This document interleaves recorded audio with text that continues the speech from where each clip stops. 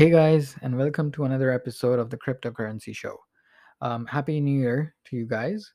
The topic I wanted to talk about today is the recent cryptocurrency crash that a lot of you might have got caught up with and experienced, and it might have definitely been very painful for a lot of investors. Um, Approximately $200 billion was wiped out from the cryptocurrency market in a single day, which is scary. But what actually caused that crash, and what should the investors expect going forward? Um, so, let me give you a brief background. So, until recently, the Federal Reserves believed that the high inflation that we have been experiencing was transitory, meaning that it would eventually fade away. And we have been experiencing high level of inflations due to multiple reasons, and one of those reasons is definitely COVID, because it has impacted our supply chains, our production of goods, because the demand is there, and might as well be might the demand might be growing for those products, but the supply is not able to keep up, um, in turn causing the prices to rise. But however, in the recent meeting in December, in Federal Reserve's recent meeting, Jerome Powell, the Federal Reserve chairman, admitted that the inflation is not transitory, and we could even see inflation levels higher than expected. This has triggered the Federal Reserve to think about raising the rates earlier than expected. And just last year, though, in March, the Federal Reserve's pledged not to raise the rates until 2024. So, for individuals who do not know why the increase or decrease in rates impact the markets, let me explain. So, raising rates or interest rates means increased cost of borrowing.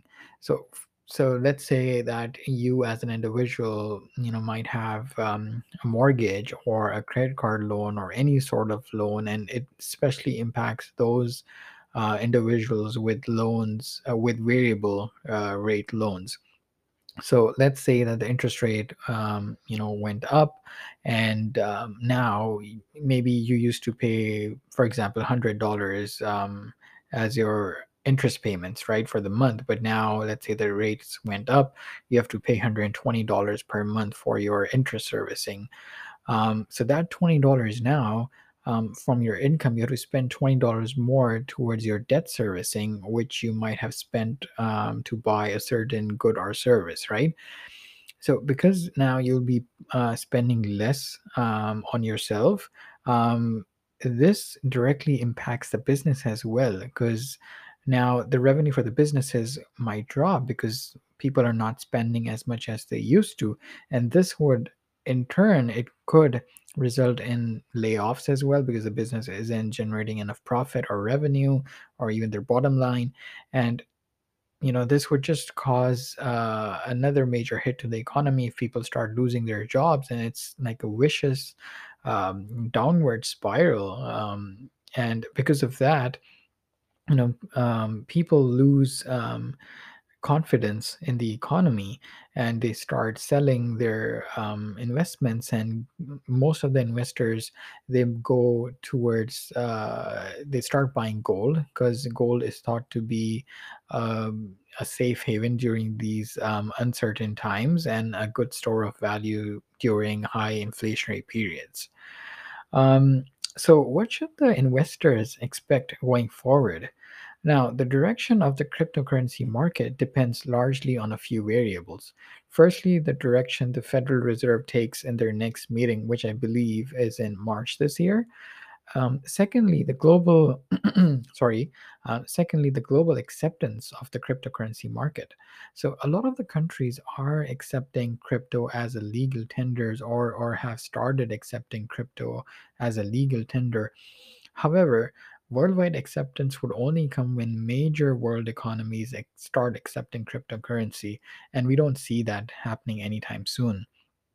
The United States has been more welcoming towards cryptocurrency rather than India or China. China in 2021 increased the intensity of its crackdown on cryptocurrency markets, and India, on the other hand, has intentions to introduce a bill to establish a central bank backed digital currency and ban almost all cryptocurrencies. I remember when this news came out, this news in relating to India, there was a massive sell-off in the Shiba Inu, crypto coin, and there was even an arbitrage that you could, buy at a lower rate on Indian crypto exchanges and sell higher on other exchanges. But it was a temporary arbitrage. But it was because of panic selling, because a lot of the Indian crypto investors were selling before the government actually bans them, or their money might get their investment might just get blocked or caught up.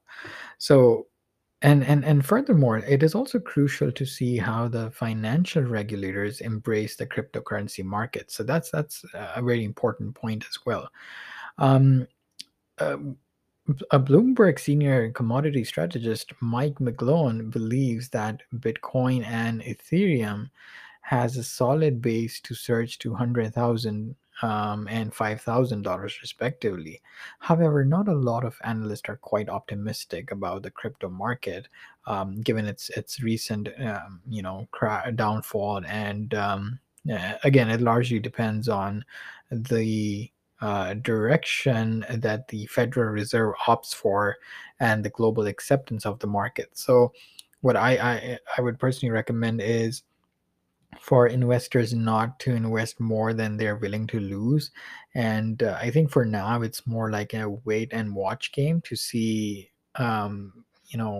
the direction that the cryptocurrency market takes. And then you can just tailor your investing strategy based on how the market goes. But for now, I think it's more of an wait and watch game. So thank you guys for tuning in for to today's podcast, and I'll hopefully see or speak to you, sorry, in the next podcast. So thank you and have a nice day, guys.